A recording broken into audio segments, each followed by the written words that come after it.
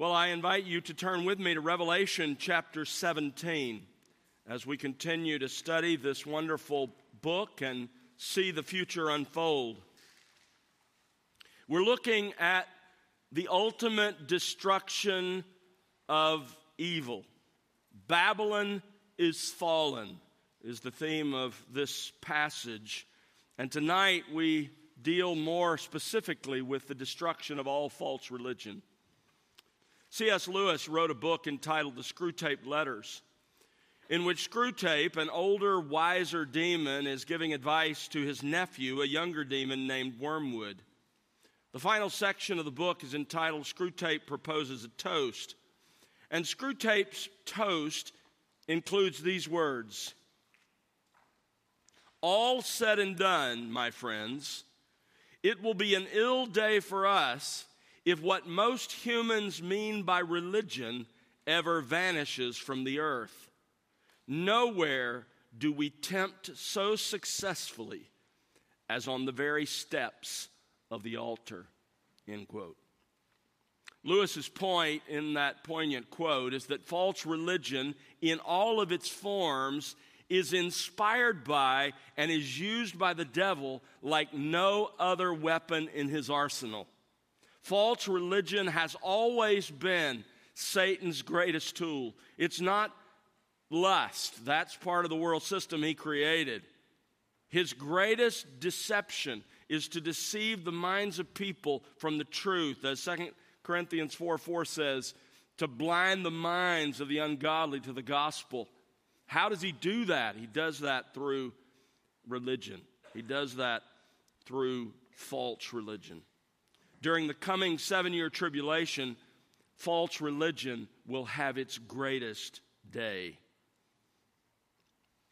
We're looking then at 2 chapters that unfold that reality. In Revelation chapters 17 and 18, we learn in detail of the destruction of Antichrist's false religious system, his political empire, and his capital city.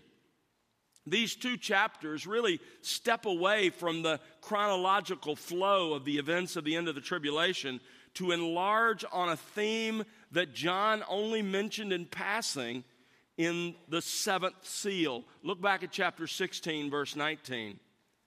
The great city was split into 3 parts, and the cities of the nations fell. And here it is: Babylon the Great was remembered before God to give her the cup of the wine of his fierce wrath.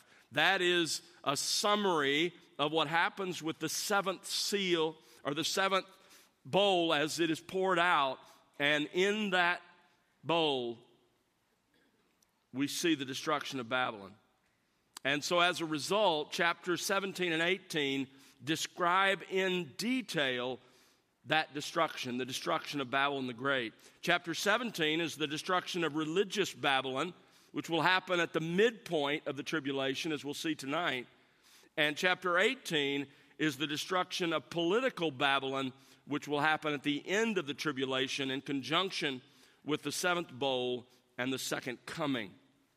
Now, last time we began to examine the destruction of religious Babylon. The destruction of religious Babylon. And he began with its description as a harlot in chapter 17, verses 1 through the first half of verse 6. An angel describes to John this massive worldwide false religious system that will be available and will dominate the tribulation. And he understandably describes that false religious system as a harlot or as a prostitute, because we were made to worship the true and living God. And Satan provides, instead of the worship of God, every kind of imaginable substitute. That's the idea. So, with that description, he begins with the scope of the harlot's influence in verses 1 and 2. Then one of the 7 angels who had the 7 bowls came and spoke to me, saying, "Come here, I will show you the judgment of the great harlot who sits on many waters, with whom the kings of the earth committed acts of immorality, and those who dwell on the earth were made drunk with the wine of her immorality." So as the angel describes this false religious system where all of the great world religions will come together in one great ecumenical false system of worship. As he describes that, he says the entire world and every level of society, from the rulers, the kings there in verse 2, to the common people, will be under the power and influence of this final false religious system. That's the scope of it. It's massive. It's worldwide. It dominates everything. Every unbeliever will buy into the system. Secondly, the source of the harlot's power comes in verse 3. And he carried me away in the spirit into a wilderness, and I saw a woman sitting on a scarlet beast. This is the same woman from verses 1 and 2. This is the harlot. This is false religious system of Antichrist. She was sitting on a scarlet beast, and the beast was full of blasphemous names, having 7 heads and 10 horns. She's sitting on, which implies being supported by, a scarlet beast. And we noted last time that when you look at the description, it has to be the Antichrist. For a time, Antichrist and this false system will coexist. And Antichrist himself will be the source of its power. Verse 4, you have the symbols of the harlot's prosperity. The woman was clothed in purple and scarlet and adorned with gold and precious stones and pearls, having in her hand a gold cup full of abominations and of the unclean things of her immorality. This false religion, this ecumenical faith, will be no different than all false religion throughout history. It will use its power and influence over the souls of people to enrich itself. And then in verse 5 and first part of verse 6, we learned the secret of the harlot's name. Notice verse 5, and on her forehead a name was written, a mystery, that is, something that was not previously clear but is now made clear, Babylon the Great, the mother of harlots and the abominations of the earth. And I saw the woman drunk with the blood of the saints and with the blood of the witnesses of Jesus. In other words, she persecutes true believers. So the name of this future false worldwide amalgamated religion is Babylon. Just as the ancient city of Babylon spawned all the false religion that has unfolded throughout history, from the Tower of Babel throughout history, this future Babylon will be the mother, that is the source and the sustainer of every false religion that exists during that time. Now that's where we left off last time. John, having seen its description, now learns from the angel its defense by the beast and his allies. Its defense by the beast and his allies. He begins by reminding us of the beast, that is the Antichrist. Verse 6 says, when I saw her, this is John, when I saw this false religious system, I wondered greatly. The Greek word for wondered contains the concepts of both being appalled by dismay and fear and being confused. John is appalled and confused. Verse 7, the angel said to me, why? Why do you wonder? The angel says, there's no reason to be dismayed and confused. I will tell you the mystery of the woman and of the beast that carries her, which has the 7 heads and the 10 horns. John apparently didn't understand the relationship between the false religious system here and the Antichrist, since that's where the angel focuses his explanation moving forward. He probably already knew what they represented, so he needs to know what their relationship is. As we discovered last time, verse 8 says, or rather, let me read verse 8. The beast that you saw was and is not, and is about to come up out of the abyss and go to destruction. Now, as we discovered last time, the scarlet beast on which the harlot rides has to be Antichrist. Because verse 8 that we just read briefly reviews the more detailed account that we studied back in chapter 13, verses 1 to 10. Back in chapter 13, we learned about the faked death and resurrection of Antichrist. Go back there. Look at Revelation 13.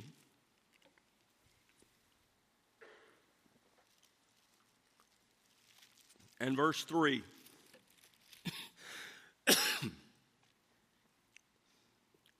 I saw one of his heads as if it had been slain, and his fatal wound was healed, and the whole earth was amazed and followed after the beast. Go over to verse 12. This is the second beast. This is the false prophet. He exercises all the authority of the first beast, that's Antichrist, in his presence.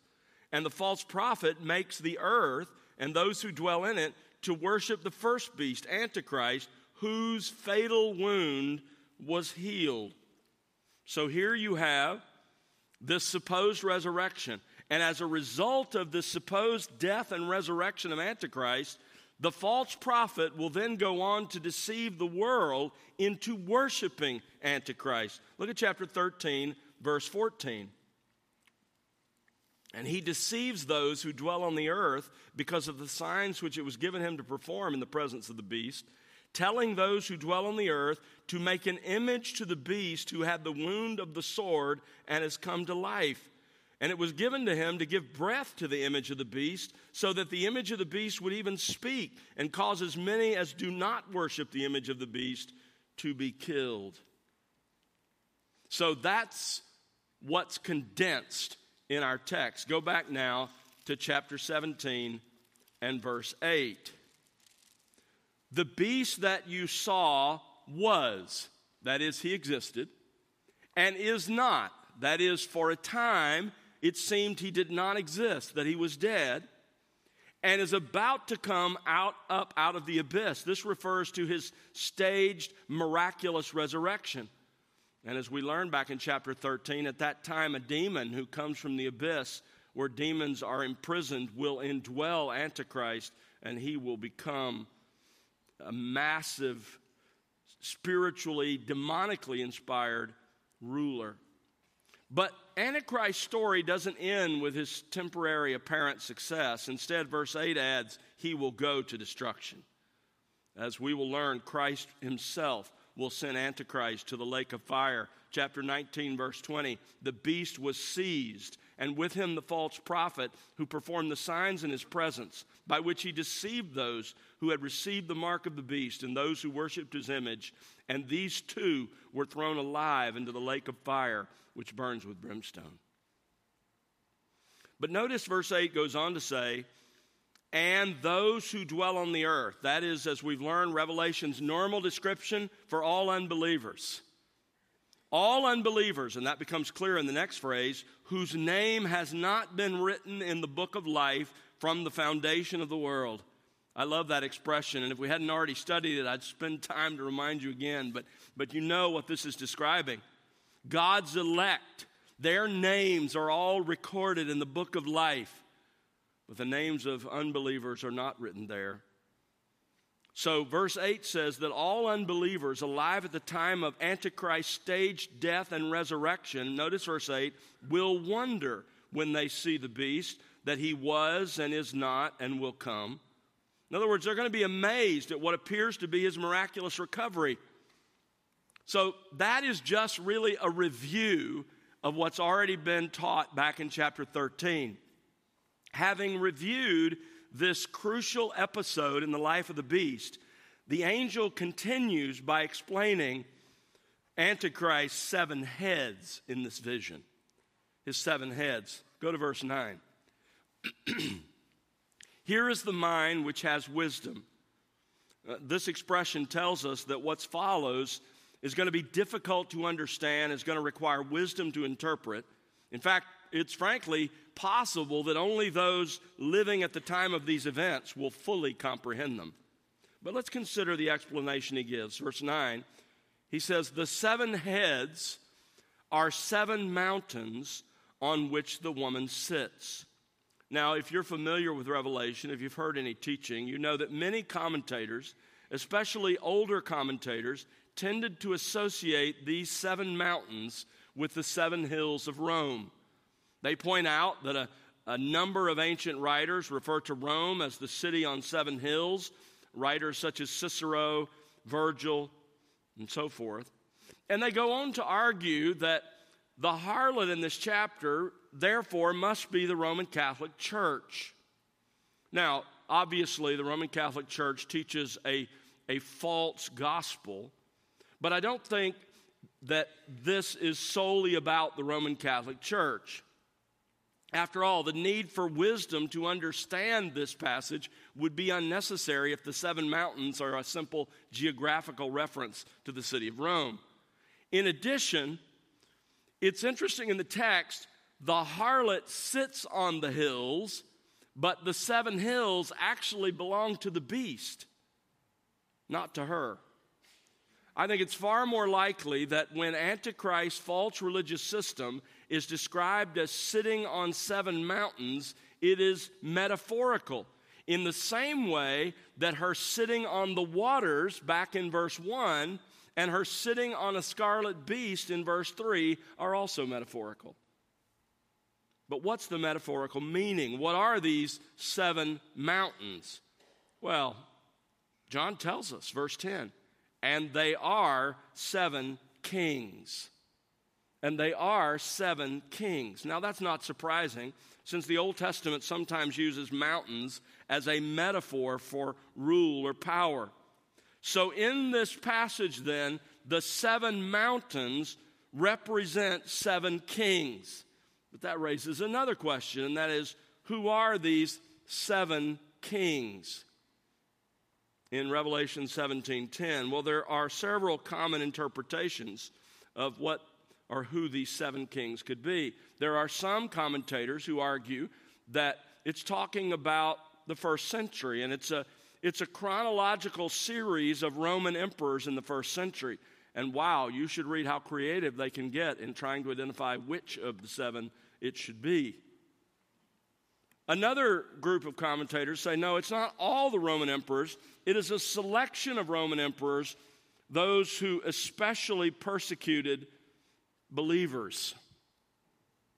Both of those explanations fail to fit our text, however, because verse 11 clearly says that the beast, the Antichrist, will be both the seventh king and the eighth. He wasn't a Roman emperor in the first century, so that doesn't fly. A third view is that these seven kings are actually kings or rulers who are contemporaneous with Antichrist and will rule during the tribulation. But that appears to conflict with verses 12 and 13 and the 10 horns, which clearly describe rulers who are contemporary with Antichrist. So who are these seven kings? Well, it's impossible to know for sure, but I lean toward an interpretation that's very common, and that is that it really represents seven Gentile world empires. Most likely, these seven kings symbolize seven Gentile world empires. Because notice how the angel goes on to describe the seven kings in verse 10. 5 have fallen, 1 is, and the other has not yet come. By the time of John's vision at the end of the first century, 5 great Gentile world empires had arisen and fallen: Egypt, Assyria, Babylon, Medo-Persia, and Greece. Now, of course, there have been other empires throughout human history, such as India, China, the Incas. But the 5 I just named are the ones who dominated the Mediterranean world and who had the greatest impact on God's people, Israel. And so often, that's where the focus comes. So 5 have fallen, and 1 is. At the time John wrote, that 1 was Rome. And the other has not yet come. That is a reference to Antichrist's final world empire.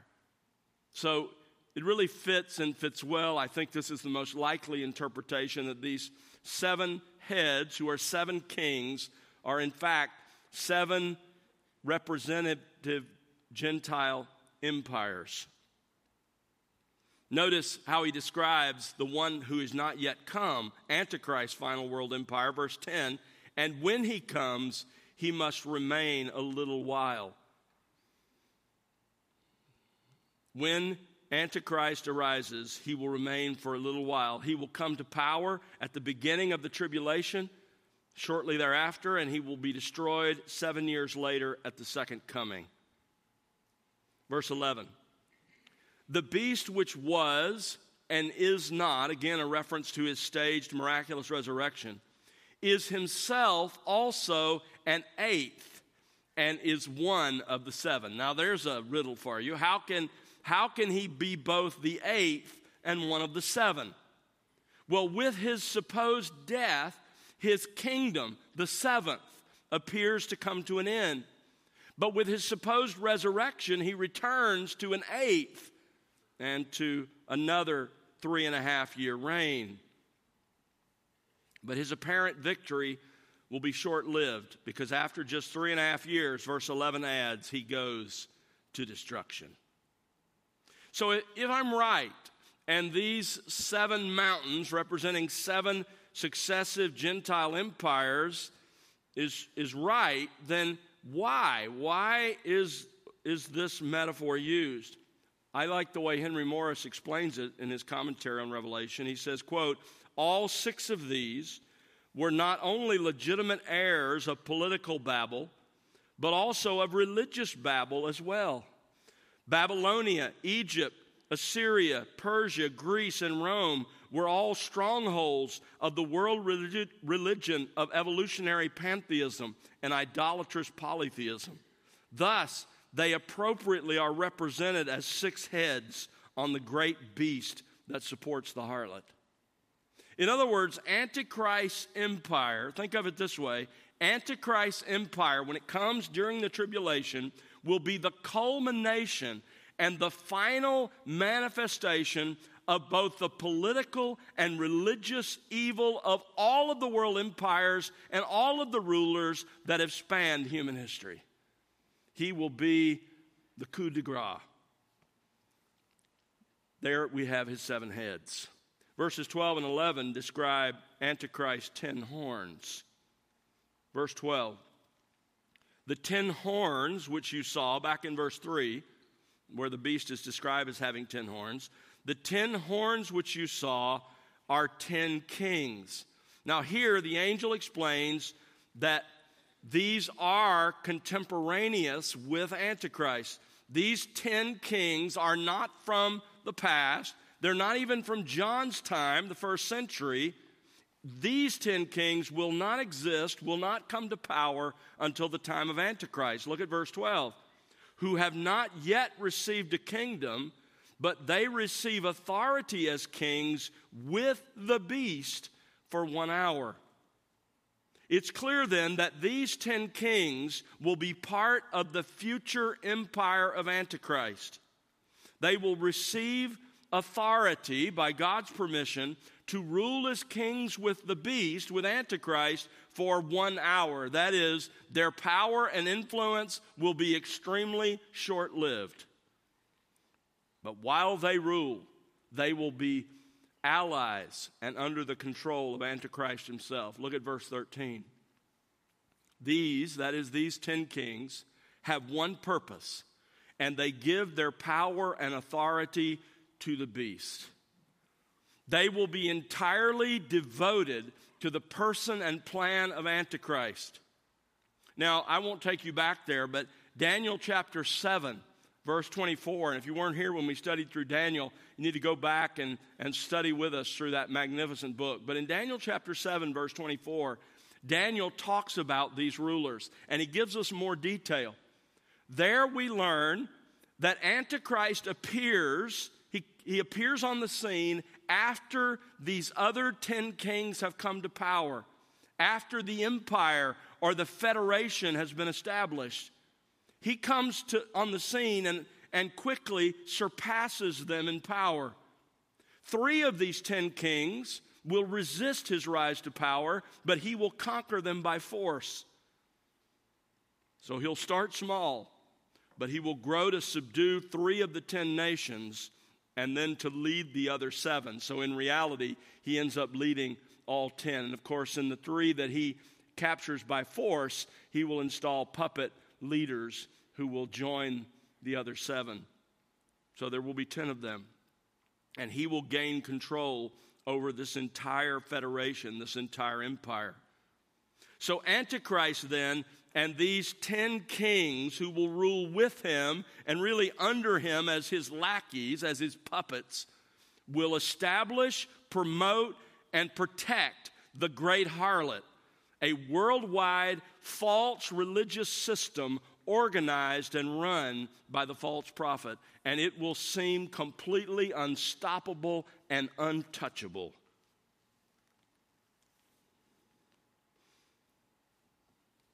It reminds me, while I'm not a huge movie buff, it reminds me of a scene in a gangster movie where the people who were in charge were thought of as untouchable.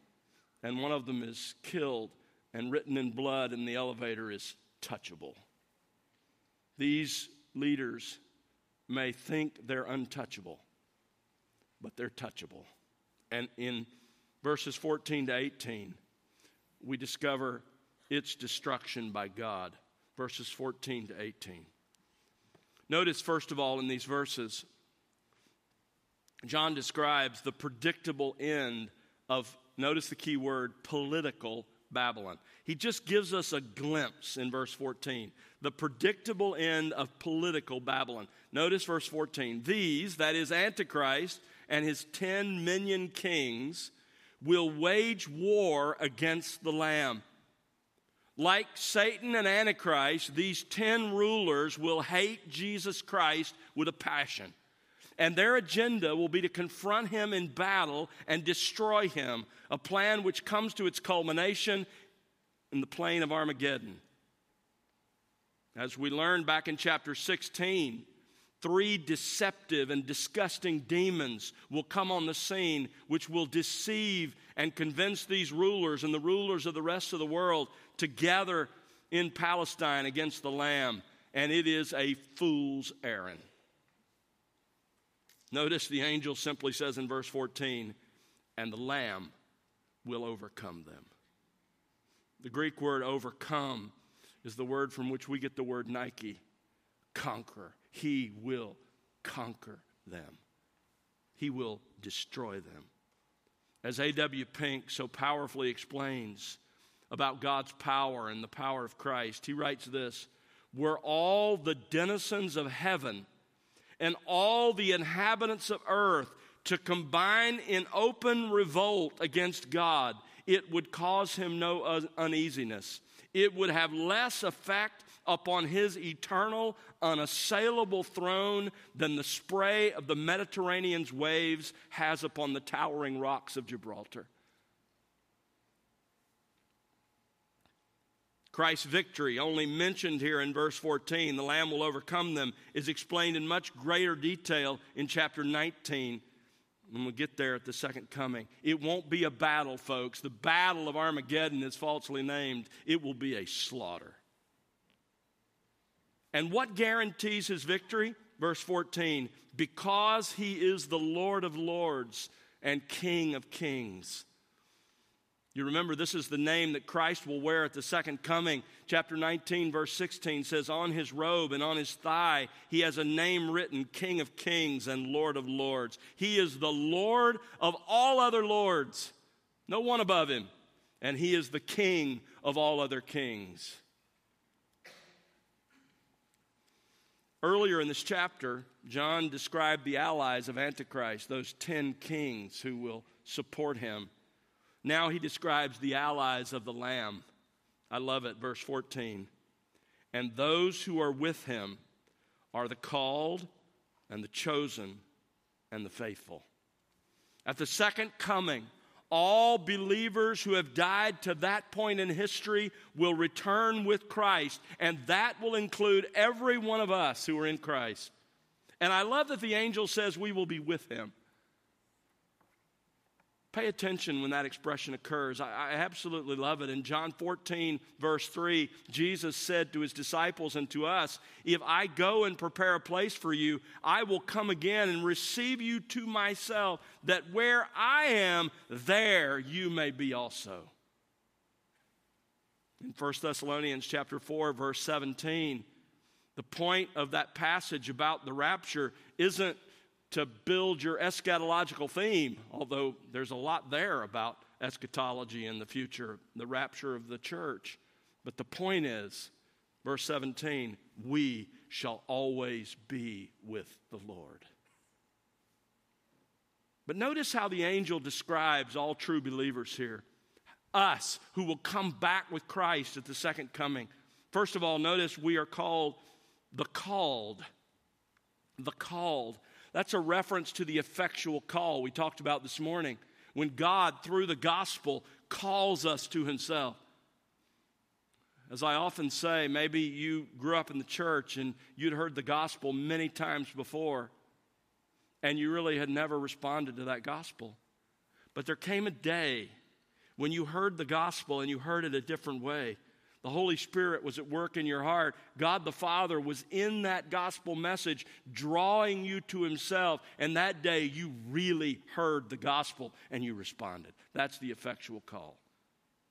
You are, along with all believers, we are the called.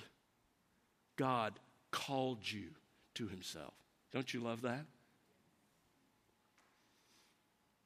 Why did God effectually call us through the gospel to himself? Notice it's because we are the chosen. I don't know if you know this or not, but our word elect comes from this Greek word. In fact, in Greek, when it says we are the chosen, it says we are the electoi. So we just brought a Greek word over into English. We are the elect. We are the electoi. He called us because he chose us in eternity past. Ephesians chapter 1, verses 4 and 5. God the Father chose, and it's the verb form of elect. He chose us in Christ before the foundation of the world. That means it wasn't because of anything in us. That we would be holy and blameless before him. In love, he predestined us to adoption as sons through Jesus Christ to himself, according to the kind intention of his will. Just think about that for a moment, believer. God called you to himself, and here's why. Because in eternity past, he set his love upon you and predestined you for adoption. That's one I'm going to adopt. Romans chapter 8, verses 29 and 30. Those whom God foreknew, that is, those whom God invested in a relationship with, he also predestined. He predetermined their destiny to become conformed to the image of his Son so that he would be the firstborn among many brethren. And here's what's called the golden chain of redemption. And those whom he predestined to be like Christ, he called. And those whom he called, he justified. And those whom he justified, he also glorified. It's certain. Just like we were talking about this morning, if he began the work, he's going to finish it. If he predetermined to set his love on you, to know you in eternity past, if he predestined you to be like his Son, if he called you through the gospel, if he justified you, he will also glorify you. We are the called, and we are the chosen. But notice the angel adds that we are the faithful.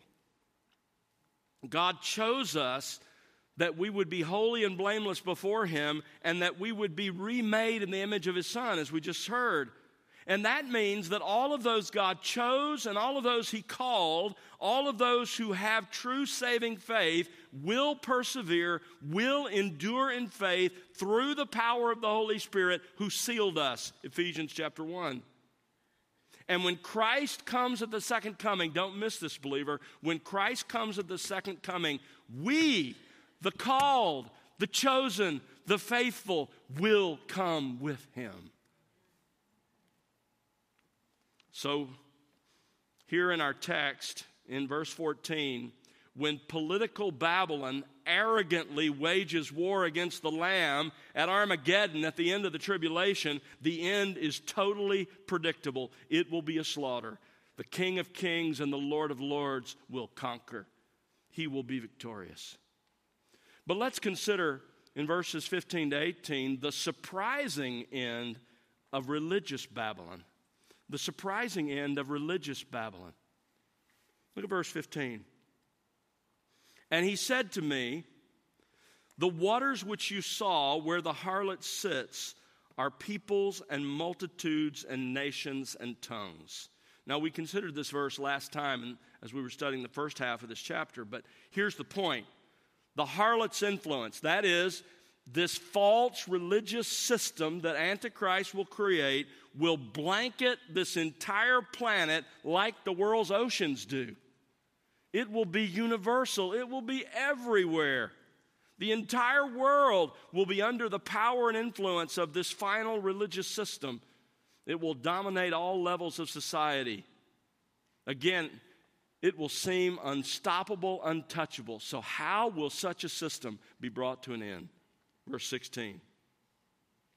And the 10 horns which you saw, those 10 kings who rule with Antichrist, and the Antichrist, these will hate the harlot. So here's how it unfolds. During the first half of the tribulation, during the first 3.5 years of the tribulation, Antichrist, his political allies, these 10 kings, and the false prophet will gladly partner with and will use all of the existing world's false religions who have come together into one great ecumenical force. They'll be happy to use them. But after the Antichrist's supposed death and resurrection, somewhere near the midpoint of the tribulation, everything changes. He will then set up an image of himself in the temple in Jerusalem, what Daniel and our Lord called the abomination of desolation. And from that point on, he will demand that all other worship ceases and that he himself be the sole object of worship. It's described in 2 Thessalonians chapter 2, verse 4. He opposes and exalts himself above every so-called God or object of worship, so that he takes his seat in the temple of God, displaying himself as being God. In other words, during the first half, he's happy to use all the false world religions. But at the midpoint, when he stages this death and resurrection, he and his allies will hate that false religious system and set himself up as the only object of worship.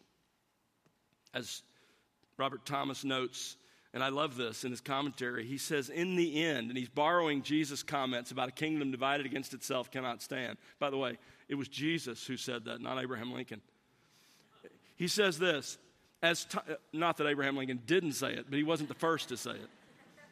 As Thomas notes, in the end, Satan's kingdom will be divided against itself, signaling that its demise is near.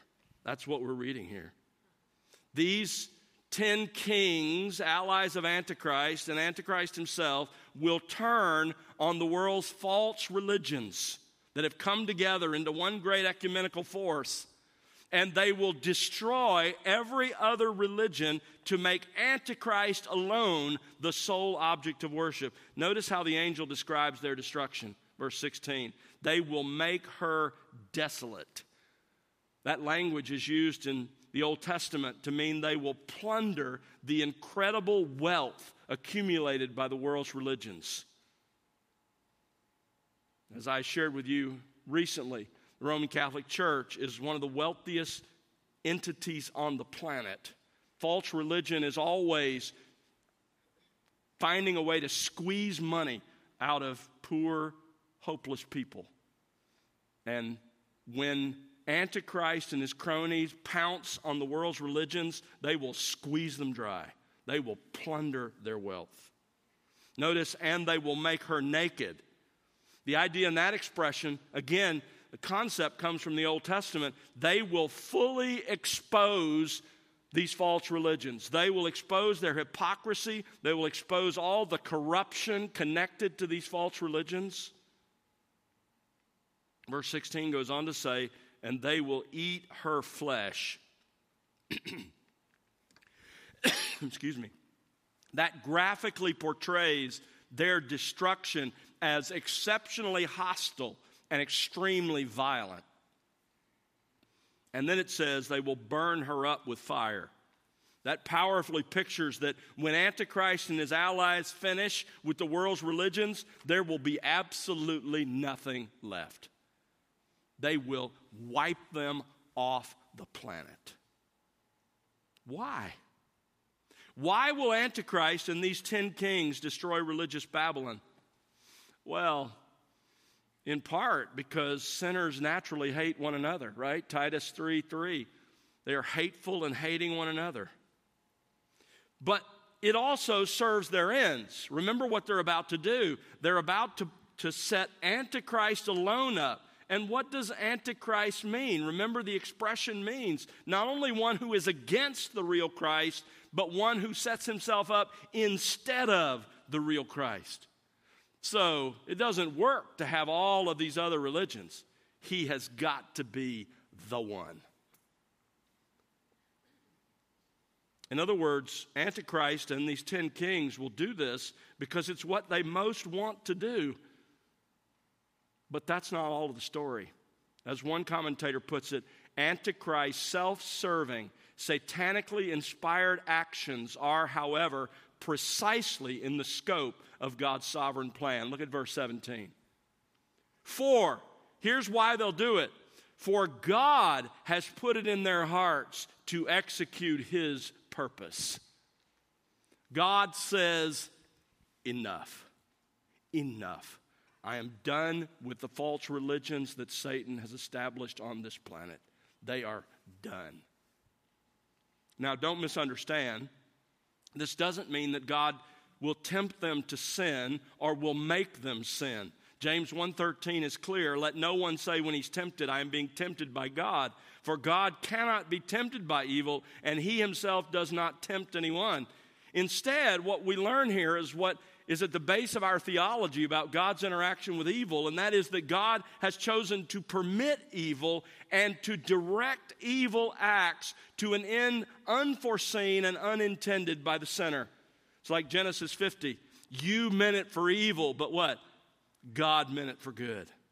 Or read Acts 2 and Acts 4, where they're talking about the crucifixion of Christ, and they say, evil men did this to Christ. Sinners did this to Christ. And at the same time, they say, but this was to fulfill the sovereign plan and purpose of God. God permits evil, and he directs evil acts to ends that are unforeseen and unintended by the sinner. And that's exactly what he does here. These 10 kings and Antichrist will do exactly what they want. They hate these false religions. They've used them to their own ends in the first 3.5 years. But they hate them, and when the time comes, they will destroy them because they want to destroy them. But guess why? For, verse 17, God has put it in their hearts to execute his purpose. What exactly do these 10 kings do of their own choice? Well, clearly they destroy the false religions that are on the planet. Verse 17 says, and by having a common purpose, and by giving their kingdom to the beast, until the words of God will be fulfilled. Until God's promised plans are fulfilled. Again, folks, I love this. We're reminded that human history is not random. God has a plan, and all things are following that plan until the culmination of his plans are fulfilled and completed. When you read your news source tomorrow morning, don't be dismayed like John. Don't be appalled. Don't be afraid. Don't be confused. God is on his throne. He has a plan, and he's marching that plan out in human history. Evil people will do what they want, and they are acting of their own accord, but God is greater than that, and he is using and directing their choices to ends unintended by them to accomplish his eventual plan.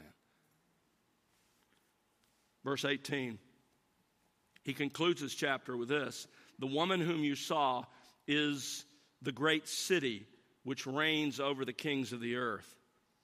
So the woman whom you saw, that's the harlot, the prostitute, the false religious system that Antichrist will eventually destroy. That system will be centered at the height of its power in the capital city of Antichrist's political empire, here called Babylon in this passage. Why is it called Babylon? Well, there are two possibilities. One of those possibilities is it may be that the name Babylon refers to the site of the ancient city on the Euphrates, the ancient city of Babylon, and that site will become the location of the capital city of Antichrist's empire. There are good arguments that can be made for that, and people we respect make those arguments. That is certainly possible. It's also possible that the name Babylon may be used only metaphorically, in which case it could be any of the world's great cities that becomes like ancient Babylon. But regardless, this false religious system will, for the first 3.5 years, be so married to Antichrist and his political empire that their base of operations will be in the very same capital city. And then they're gone. So what are the lessons for us? We are not living in these times being described. There's a curiosity, right? I mean, it's interesting to learn what God is going to do and how all of this will unfold. But what is the point? What are the lessons for us? Again, let me give you several. First of all false religion is satanic. All false religion is satanic. Satan is always its ultimate source. In Ephesians 2:2, we're told that Satan is the prince of the spirit. That is the spiritual atmosphere that is now at work among the sons of disobedience. In other words, he's the prince of all false religion and human philosophy and every ideology set against God. He's the source of it all. Everything you read about that stands opposed to God ultimately traces back to Satan. If it is offered in exchange for the worship of the true God, it stems from Satan himself. Secondly, related to that, as we talk about all religion being satanic, not only is Satan its ultimate source, but demons create, energize, and are worshiped through all false religions. You realize that false religions are demonic? That they energize those religions, and that ultimately when people worship those false gods, they're worshiping demons. That's what the Scripture teaches. Deuteronomy 32, verses 16 and 17 says of Israel, they made God jealous with strange gods. With abominations they provoked him to anger. They sacrificed to demons who were not God, to gods whom they have not known, new gods who came lately, whom your fathers did not dread. Did you notice the swap there? He says, when they worshiped gods, they were in fact worshiping demons. The New Testament makes the same point. In 1 Corinthians chapter 10, verse 20, the things which the Gentiles sacrifice, they sacrifice to demons and not to God. They don't do it knowingly. It's deception. They think they're worshiping a God, and they're worshiping a demon. Thirdly, related to this false religion being satanic, is that false teachers and false prophets are the human instruments that propagate that demonic religion. Look at 1 Timothy. 1 Timothy chapter 4, verses 1 and 2. The Spirit explicitly says that in latter times some will fall away from the faith, paying attention to deceitful spirits and doctrines of demons. How do people come in contact with doctrines of demons? He goes on to say, by means of the hypocrisy of liars. He's talking about false teachers and false prophets. the hypocrisy of liars seared in their own conscience as with a branding iron. Listen, understand this. All religions except the true religion, biblical Christianity, all other religions have far more in common with each other than not. They are all satanic. Whether you're talking about Islam or Buddhism or Hinduism or the false forms of Christianity like Roman Catholicism, the cults like Mormonism and Jehovah's Witnesses, they are all propagated by Satan and inspired by demons. And in reality, they're not worshiping gods, they're worshiping demons. Number two, not only is all false religion satanic, but God hates all false religion, and he will destroy it. Again, look at our text, verses 16 and 17. The 10 horns which you saw, and the beast, these will hate the harlot, and they will make her desolate and naked, and they will eat her flesh and burn her up with fire. In other words, they're going to destroy every false religion on the planet. Why? For God has put it in their hearts to execute his purpose. God hates all false religion, and he will destroy it. Number three, God will not share his glory with any other object of worship. Isaiah 42, verse 8, I am Yahweh, that is my name. I will not give my glory to another, nor my praise to graven images. By the way, let me just make a little application of that to us who are Christians. There's a very interesting couple of verses, the beginning of Matthew 6. Matthew 6, verses 1 and 2. It's talking about practicing our righteousness before men to be noticed by them, but it says something very interesting. It says, when you give to the poor, do not sound a trumpet before you as the hypocrites do in the synagogues and in the streets, so that they may be honored by men. You know what that really reads like in the Greek text? So that they may be glorified by men. When we seek to attract attention to ourselves rather than to God and his work in our lives, we are really setting ourselves up as replacement objects of worship. We want to be honored rather than God. And God will not share his glory with any other object of worship. Number 4, one day, God alone will be worshiped and glorified. This is how this book ends. Go over to Revelation 21. Revelation 21, verse 3. I heard a loud voice from the throne saying, behold, and this is with the new heaven and the new earth, behold, the tabernacle of God is among men, and he will dwell among them, and they will be his people, and God himself will be among them. But go down to verse 8. But the cowardly and the unbelieving and the abominable and murderers and immoral persons and sorcerers and idolaters and all liars, their part will be in the lake that burns with fire and brimstone, which is the second death. Go down to verse 22. I saw no temple in the heavenly Jerusalem, for the Lord God the Almighty and the Lamb are its temple. And the city has no need of the sun or the moon to shine on it, for the glory of God has illumined it, and its lamp is the Lamb. In other words, God and the Lamb, they will be the sole objects of worship. So look at chapter 22, verse 3. There will no longer be any curse, and the throne of God and the Lamb will be in it, and his bondservants will serve him. But go down to verse 15. Outside of heaven, outside of the new heavens and the new earth, in hell, in the lake of fire, are the dogs and the sorcerers and the immoral persons and the murderers and the idolaters and everyone who loves and practices lying. God will ensure one day that all false objects of worship are destroyed, and he alone, as he deserves, will be worshiped. A fifth lesson is this. God controls and directs even the evil, self-serving actions of Satan, of demons, of human rulers, and of every human being to accomplish his sovereign purpose. Look back at verse 17.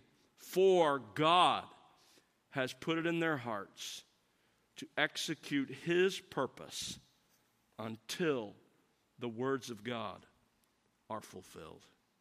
Folks, that's our hope. It's, to use the words of the song we sang earlier, the new song, our God reigns. He reigns. He has a plan. He has an end. And everything on this planet is marching to that end. That's our God. Let's pray together. Father, thank you for our time together tonight.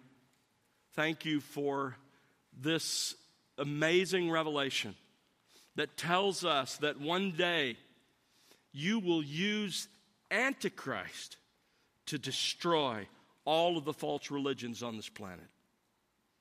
And then you will destroy him. And you alone will be worshiped in that day. Father, we acknowledge that you are the one true and living God. You are the only one worthy of our worship. Lord, you made us to worship. You wired our hearts to worship. And we thank you, O God, for those of us in Christ, that you've saved us and you have made us true worshipers. And we worship you now, and we will worship you then in your presence. Lord, we are so grateful that one day all of the lies that Satan has spread around this planet about you and about truth and about who God is and about what ought to be believed will all be destroyed. And you alone will be God in that day. Lord, until that day, keep us faithful. Faithful to you, faithful to your Son. Remembering that your plans will be fulfilled. We pray in Jesus' name. Amen.